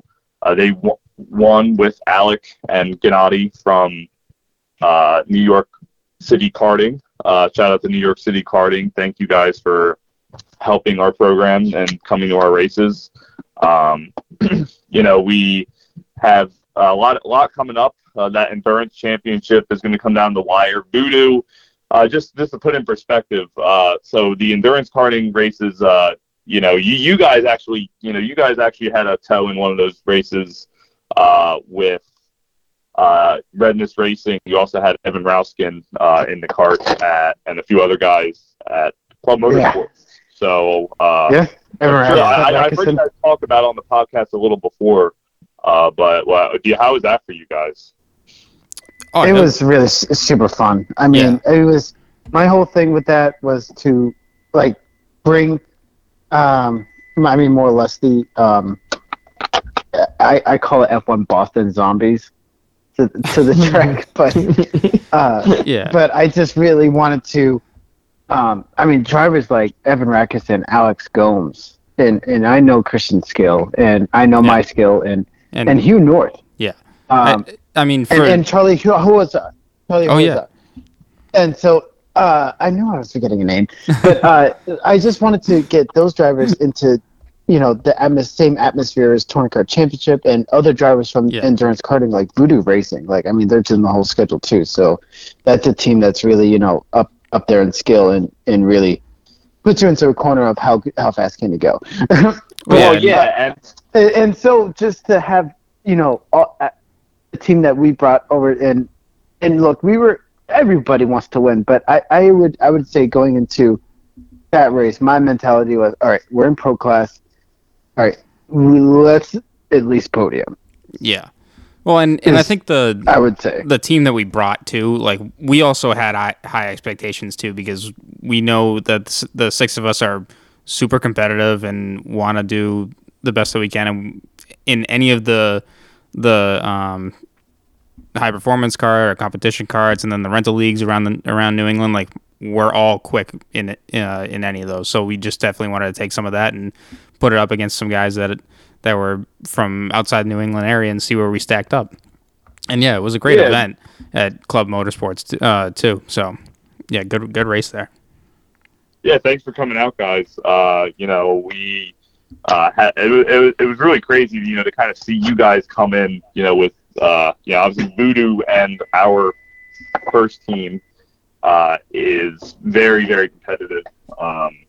We just for anybody listening, just to put it in perspective, if you watch WEC or IMSA, I guess the best way you can compare it would be, like Toyota and Alpine are kind of the Voodoo and us. I'd say Voodoo is kind of like Toyota because, Voodoo is made up of the guys that, help mechanic and help a lot of the work with endurance karting, and, guys like Ken, who's a good friend of Paul from Full Tilt Racing. He's a good friend of all of us. Ken and a few of their guys, and even sometimes Chris McCoy's son, he'll be racing in that team as well. So they're just, they know those karts really well, and, they are really, really talented drivers just in general. But one thing I will say, they make sure that it's even fair competition. They make sure that when they do win, it is done, it's done properly. And, that day I was watching the times from where I was, and I just saw we were just closing that gap, and then, we ran out of laps. So, I mean, we had come so close to winning overall so many times. It's funny, I'm actually standing here in my office looking at second place in semi-pro from Touring Kart Racing, and that was because I made the mistake of bringing Alec in way too early, thinking, like, we got a nice gap, let's just get out of the way and finish. But then we just got the worst kart you could imagine. So, we wound up getting reeled in. At Club Motors, at Camp Motorsport. Yeah. And then we had our first team won, and then actually, unfortunately, got DQ'd after being off by like a pound. So our first team finished first overall, but the finishing driver was 0.3 pounds under the weight minimum, and so they got their win taken away from them. Yeah, and we were really in second place, right behind them. Actually, before the kart change, we were in first, leading them. And as soon as I got into that last kart, I came out of the pits and I just saw our first team drive right by me. I instantly knew it was a bad kart, and we were kind of taken out. That helpless feeling of the race from that. We dropped from first to third. And, there's not really much we could do. So, we generally, when, our endurance teams go out and represent us at races, we have a good showing. Touring Kart Championship hasn't finished off of the podium at the endurance karting races yet. When we went down to the 24 hours of NOLA, we were running third to fifth before our kart broke, and we had to spend 45 minutes fixing it. But that it really just shows what putting people in one community in this competitive environment where they can just sit there and compete against each other and grow and learn how to adapt to different tracks. It just shows how powerful that really is, because we go to pretty much every race and are immediately competitive in rental karts. There's we can go to any track and have a pretty good showing.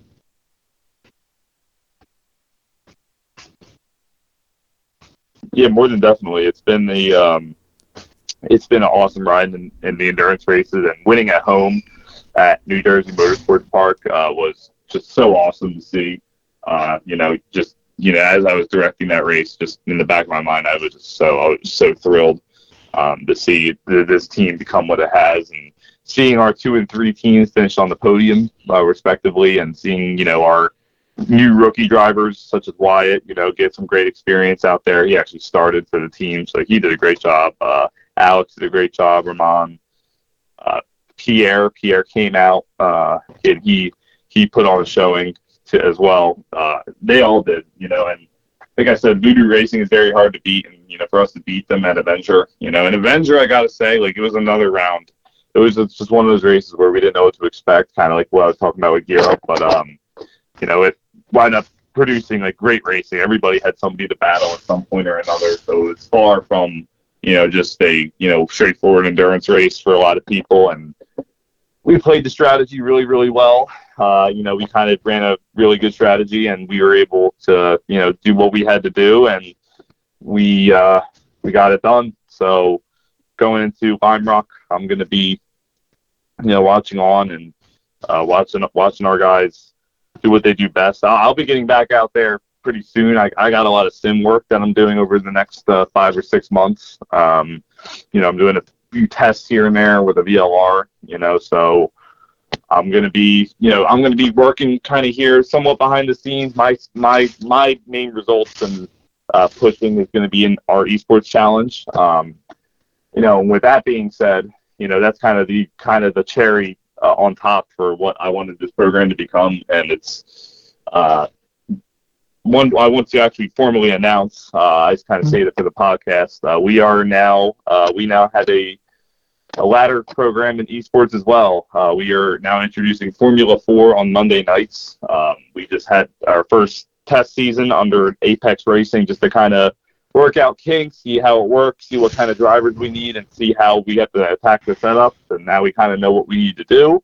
So we're going to be starting with Belle Isle. The Touring Kart Championship is going to be going to the streets of Belle Isle. We're going to Watkins Glen first, so we're kind of following the NASCAR weekend a little bit. Yeah. We're a little late to the party, but we're pulling. We got the virtual haulers pulling into Watkins Glen now. Saving the best for last, and that's one track I'm really excited for, especially with the boot. Christian. And Christian, what do you how are you feeling going into this round? It's how are you feeling? A little banged up from this past weekend of racing on my own, but I think after coming off the triple oval, how do I phrase that? Yeah, the past three races the past 3 races we've done our ovals, and I didn't think I was going to do anywhere good on those because oval is just not my strength at all, and I managed to walk away with a win on one of them and 2 fourths. So in terms of points, I'm doing all right. So those are happy points there. Yeah. So I guess it just makes my life a little bit easier going into the last couple where I only just gotta kind of manage. If I want to take the LM Prost approach, I can play the points game, or I can just do what I've done the past 3 races where I just go out and drive my ass off and see where I finish. Yeah, just do this. Yeah, just do this in 1988. I think it was. He's leading by a minute, and it just bins it, and then here comes Nathan for the lead. Now, let me ask you something. One cool part of our championship is, the esports challenge is meant to be a kind of like it is a race. It's a full blown racing series, but it's almost kind of like an all-star challenge too, because it takes drivers from disciplines and different karting series all over the East Coast. That kind of, or even just professional racing drive anywhere. Like even we had Blake Walkley and Truck Series rookie come out at Pocono, and I had a little tussle with him, and he apologized to me. So thank you, Blake. You're a good dude. But so what is it like racing Indy Cassie? Indy Cassie is a driver. He races a lot of United Karting. He does a lot of stuff at Summit Point. He's a really, really fast guy. It seems like you two have really gotten to know each other somewhat well. So just tell me, what is it like been having some of those finishes you've had with that driver? It's been good racing. It's been pretty comparable to some of the racing that I close and hard, but fair racing that I've had in any of the karting that I've been involved with around up here in New England. and it's been good to just kind of replicate that in here in the esports league, and then also with TKC. So I mean, clearly, like, that's the kind of level of racing you're getting with these guys around here. So, and that's good. That's what you want to see. So. Well, of course, and then like I said, like you're. I know you were very quick in iRacing because even so, like I ran with you at Plumall a couple years ago, and that was the first team we were together. And then I had a very my night stint was basically just kind of trying to climb our way back up from a Ferrari, a very faithful Ferrari that came at us 11 hours into the race. Yeah. I'm sorry to bring up trauma, guys. I'm not trying to do that. It builds character. It builds character. Does build character. You're right. Because next one we tackle, whatever we do, like it's gonna. There's so much at stake, and we have so much energy now, and we've learned. But I'll never forget that day. That was so awesome, even because I remember that's how I got to know you, and then even just right off the rip, I gotta say, Christian, you were very, very quick on the sim. Mm-hmm. You run up there with some of the top times in the country, which is really, really, really wild.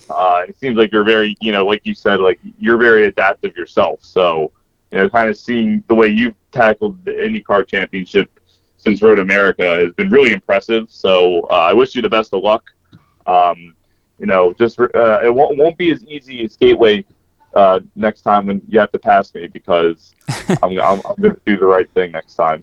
Well, you better save your push to passes until the end of the race, like I do. Yes, I do. Yes, I do. I also got to knock on my tires at the beginning of the stint. Yeah. No, it'll be good. Yeah, but yeah, so it's been awesome. Just to quickly touch, speaking of Watkins Glen, Watkins Glen just got visited by NASCAR just recently, and I just wanted to mention, just because it's kind of interesting. I don't know, like, it's just kind of interesting to see how Chase Elliott took what happened. He just was kind of like, yeah, whatever. Time for Daytona, baby. Like, time for Bristol and Daytona,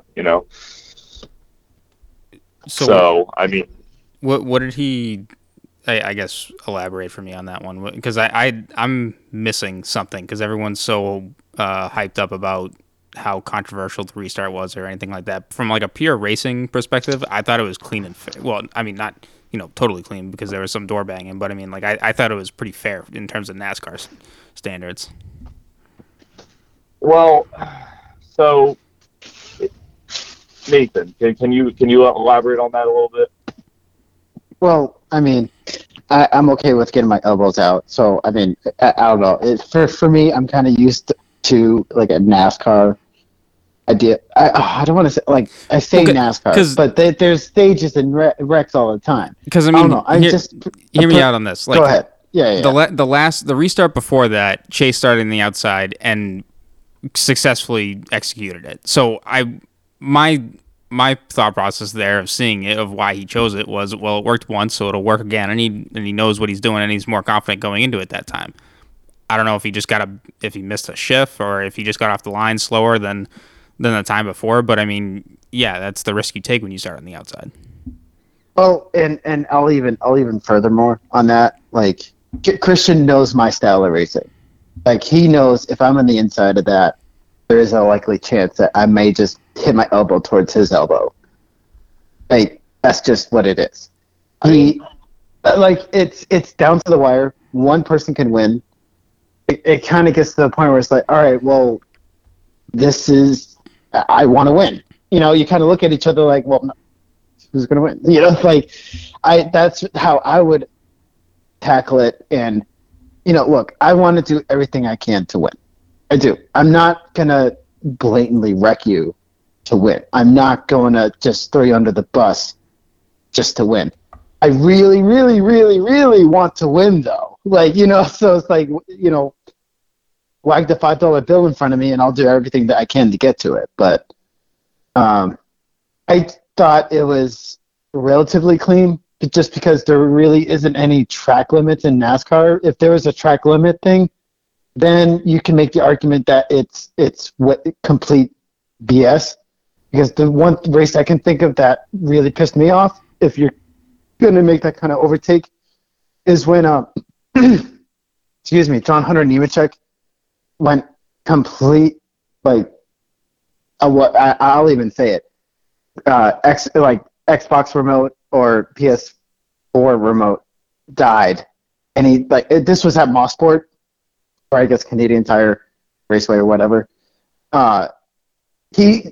He was next to Cole Custer in the Truck Series, and they went in the grass, and they both finished in the grass because John Hunter Nemechek just hung a hard left and just stayed left until he came across the finish line to win. I think that's a BS finish, just because you're completely off course, and you can clearly see that he's like hard left, and to make sure that he can at least finish the race ahead. I don't know. I just feel it's a little different because, I mean, in basically what NASCAR's layout of Watkins Glen is, not iRacing's, it's a part of the track almost. They're not going to penalize you for being off track like that. That's still the racetrack. Yeah, well, especially with big, heavy stock cars, and it's just something that happens when, like you got 20 or 30, 40 cars are going into turn one. And honestly, like, if you look at that restart, Kyle Larson just locked up a little, and then Chase Elliott kind of got knocked off. What I was mentioning, like Chase Elliott really didn't care. You know what I mean? Like, when they interviewed him, he did not seem to care all that much. Because, I mean, look at the way the point structure is. I'm sure that if this happened in like 2003, like, he would have been a lot more mad because the stage of the championship Watkins Glen was then. But now, like you can, and this is just something that I think points out what the NASCAR community really, like, kind of is. It's like, you look at the restart, Elliott probably just missed the shift, and like Kyle Larson locked up, and he got knocked back to third, and Logano got in there, and then Allmendinger, who I was rooting for and who I'm always pulling for at these road course races because he's kind of like the underdog, and he's the road ringer. I'm always pushing for him to beat Larson. He's part-time in the Cup Series right now in college racing. So, I mean, it's a clear underdog favorite. Yeah, and okay, and then look what happens, right? So Chase Elliott gets interviewed after the race, and he also got interviewed by Bob Pockrass, and just kind of asked him, like, how did you feel? Did you feel like, and he was just like, oh, whatever, I guess we're just going to go into Bristol, he literally, like, the vibe he gave from me, like, he did not care. And then Christian, like, what is it about, like, the NASCAR community that, like, seems to just, like, blow up, when these things happen? It's not like Chase Elliott is somebody who's missing a championship or wins or anything like that. You know what I mean? Like, I don't know. Like, it's just like a normal thing in the NASCAR community, just like blow up about like things like this. You're asking the wrong person. I just watch. My history of NASCAR is I tune into the first 5 laps because there's usually going to be a wreck there, and then I always tune into the last 5 laps because there's usually always a wreck there, and that's really the only excitement that I ever really gets drummed up there. Recently, this past season, I've been keeping in touch with it. I fully don't understand it, but I'm on the bandwagon of get rid of stage racing and bring back strategy into it. And I think this whole wins thing and playoffs thing, I'm kind of against, just because I don't.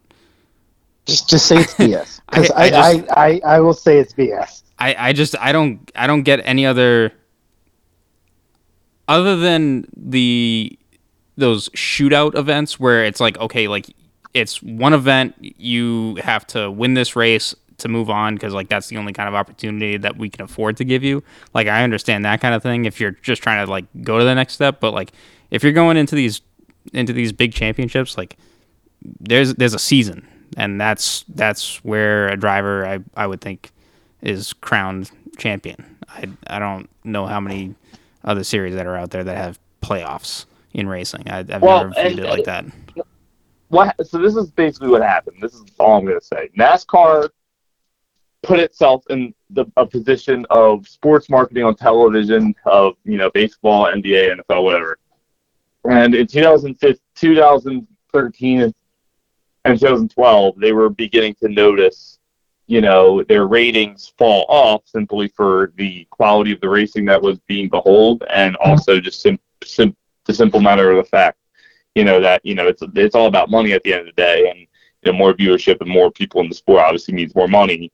So NASCAR looked at even creating the chase that they created in 2014, as a way that one would make drivers go for wins and be less conservative, which to them creates ratings other than whatever racing is. And then two, the chase is something that I guess wasn't the worst idea. Like the chase did introduce that playoff idea into racing, and that immediately, with the hardcore, racing, pioneers, I guess you can say, they're kind of like, nah, like that's you got to race through the full season, But in a way, like whatever, there's 43 drivers, back then in NASCAR, one chase, whatever. It was just a part of the season where the top 10 or top 12 would just get reset, and then there you go. And then Jimmy Johnson just so happened to be really good at it. So that's all that was. Yeah. But if you fast forward to what this all is, it has really become like, maybe at first, like it did spice things up a little and make things like pretty wild, but also at the same time, like I think it has gone way beyond and way past what its original purpose was, and I think it's time to go back to the basics, because the racing is great, but it's getting ridiculous because people are winning, like all these drivers are winning, and then if like another driver wins at Daytona, this is going to be freaking stupid because we're going to have another 2013 situation now. Not technically, no, because if you have a new winner at this race, then you have 16 winners right then and there. Well, hold on. So this is the point of conversation I was waiting for. So Ryan Blaney, he's like, yes. If it's like regular season points, he's he's second or third total with points. And so let's just say Brad Keselowski, my homeboy Brad Keselowski. You love him, don't you? Listen. Him and Paul Wolf were a dynamic duo in 2012. I was sold. So let's just say, look, Bubba Wallace, Corey LaJoie, Ricky Stenhouse, someone that does not have a win, and what ends up happening is that's the guy who gets it. Ryan Blaney does not get a chance at the championship, despite having all these points racked up to be second or third in the regular season. I guess we'll just put it that way. And if that happens, that would not only show how ridiculous this format is, one, and two, like I said, it's run its time. Like, it's not too late, the point where it's no longer like, oh, word, it's mad exciting now because in the last race, like, any fourth driver can win. It's lost its spark. Like, it never even had a spark, and honestly, NASCAR is lucky. What's kind of crazy? NASCAR is lucky that Kyle Larson's pit crew was really good, because if Kyle Larson didn't win that championship last year, that would be complete bullcrap, man. That would have been such a joke. After his performance last year and him not winning the championship, that would have been like, this is officially a joke. So in a way, they're lucky he finished good at Phoenix. Like, maybe at first, when we almost had Ryan Newman almost troll NASCAR and win the championship with no wins. 2014. I know. I was waiting for Ryan Newman to give like the double bird to NASCAR if like Harvick just somehow didn't win and he finishes like second and just ahead of everybody. Oh my God, I was waiting on that. I was like, what? Well, the NASCAR, you made your bed. And honestly, at this point, you just got to sleep in it. And look, they got rid of the worst person. He did it to himself, Brian France, with the DUI. But at that point, that's the guy you got to get rid of, because he's creating all this bullcrap of a terrible playoff system that NASCAR is now. NASCAR is digging their own grave. They've ruined strategy. Number one, they've ruined that idea of playoffs, and a championship is almost irrelevant. Yeah, and that's what I'm saying. It's run its course. And from here on out, they really got to look at their series and be damn, we have all these new fans now, but are these new fans even for the new fans? I think this is just too much. I think I bet you the new fans. This is probably just a better question of asking, how do you grow motorsports, right? Because everyone, obviously, that's involved in motorsports wants to see it, up on national TV, be able to watch races every weekend. You want to see it become bigger and more involved because, that gets more cash in, and then maybe the racing will get cheaper or whatnot, but who knows. But yeah, it's the question of which direction do you go, and then does it start to ruin the sport and take away what it was, because you don't want to lose that feeling either of what racing is and what it's meant to be. And yeah, I mean, I think motorsports, no one wants to artificially create a show, because that's not what racing has been about. It's always been about just going out there and doing the best that you can with what you have. And the one thing that doesn't lie is the stopwatch. Yeah, because we're all racing against the clock, aren't we? So,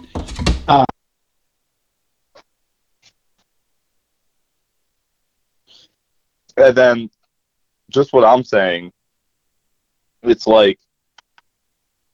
you can't just win a racing championship by I won one race during the regular season, then I can just do whatever for the rest of the season just to win one race in the playoffs, or just win at the right time in the playoffs, and boom, Yeah. Yeah. So it's definitely a format that has run its course. Even what I was going to say, for the new fans, it's not I can only imagine a new fan. A new fan probably doesn't even understand what just happened when somebody crosses a line with a green and white checkered flag. They're probably okay, what is there a caution? Okay, there's a caution now. It's not oh, the win, it's that's where it's not even doing its purpose anymore. And my message to NASCAR, obviously, is not listening to this, but my message to NASCAR is grow up, back to the basics. This is racing. You're going to have good races. Focus on your package. Make your package continue to race good. Don't overdo it. Make sure Cup is now literally officially slower than Xfinity. It doesn't make any sense. I know you're trying to make better racing because Cup is your TV viewership, but just cut the crap. Throw them up a horsepower. Work on aerodynamics, do what you got to do. You're doing a good job in that department, but your TV beat crap and your wannabe, reality TV show crap is not working. And it's that, I'm glad there are a lot of people watching it, but if the championship stays in the format it's going to stay at, they're going to lose. In 2-3 years, NASCAR will be just as irrelevant as it was 10 years ago. So let's turn the tables. That's all I'll say. All right. Well, you heard it here, folks. Hot takes by Matteo Giuliano. The very hot take. NASCAR. It's you are past. You are beyond the system not working, and that's the thing. As a series, and I'm saying this as a race director and a series owner, I have to work with literally what I had available to me to create what I have. And if I had some gimmicky crap, I would probably not be able to survive. And I won't survive. I won't. My series will be, go into the grave of a lot of series, and I don't, and everybody's faced with that. And it's hard. It's hard to keep people interested, especially with driver retention, blah, blah, blah. But with something as prestigious as NASCAR, if they head in the direction of turning it into, Wreckfest, or turning it into some kind of monster truck racing, nah, I don't think they're fully doing that, but I don't know. We'll see how Daytona goes, and I just hope that I just want the next generation to see racing for what it is and not be watching like toy cars like crashing like it's just Hot Wheels. That's just what I think. So I know I have hot takes. I have a lot of hot takes about everything, but that's just who I am. I'm just an individual. I just want everyone to get out on track, and I just want to see some homies run it through the Truck Series, run through Xfinity Series, and start giving Larson a run for his money. That's all I want. So. Yeah, dude. All right. Well, my recording thing says 2 hours, so I think This has been an endurance podcast. Yeah, this definitely is. I think just like us liking endurance races, we definitely like endurance podcasts. I don't know how many people have stuck it out to the end of this thing right now, but I think it's probably a fair time to wrap this up. Yeah. If you hung out with us for all this time, you're cool. If you look, we're just talking. We're just talking about the cool stuff. If you want to really quit the talking, we're done talking. Kind of just talking out on track. We have NRL Cup Racing 18 Plus starting on Tuesday night next week. We got esports coming up in a couple days at Watkins Glen. The fun's out on track. We're live on No Pro Virtual Motorsports every Thursday. We're coming to a track near you very soon. The excuses are no longer. If you want to freaking race, you can race. No more excuses. That's it. All right. Yeah, so I guess we didn't really get to a lot of racing news this week, and we did basically a 2-hour commercial for TKC, but you know what? It was awesome. Oh my god. Oh, yeah. no. So, no, it was Mateo and Alec. It was great talking to you guys. Definitely we'll have to catch up with you guys in real life at some point. Alec, I know I met up with you at in Tamworth, New Hampshire, but Mateo, we definitely got to meet at some point. So. Oh, we will. Do not worry. Yeah. Alrighty, guys. Yeah. Are you guys gonna come down to Lime Rock? I got to make it through September 1st. Oh boy. Yeah. So we'll see. But yeah. Signing off. Alrighty, guys. This has been episode 16 of the Red Menace podcast. Thank you guys for listening. And thank you, Mateo and Alec, for joining us. It was great having you on the show. And anyone out there who's listening, definitely look up these guys. Touring Kart Championship. Definitely something that's up and coming, and definitely looking forward to seeing how they progress in the future. And it's been a pleasure having you guys. Take care. All right. Take care. All right. You too. Good night. Thank you guys for listening to the Red Mist Podcast, hosted by Christian Abbott, Sean Abbott, and Nathan Lavin. It's produced by Christian Abbott, and music is by Alex Wart and Harrison Tate.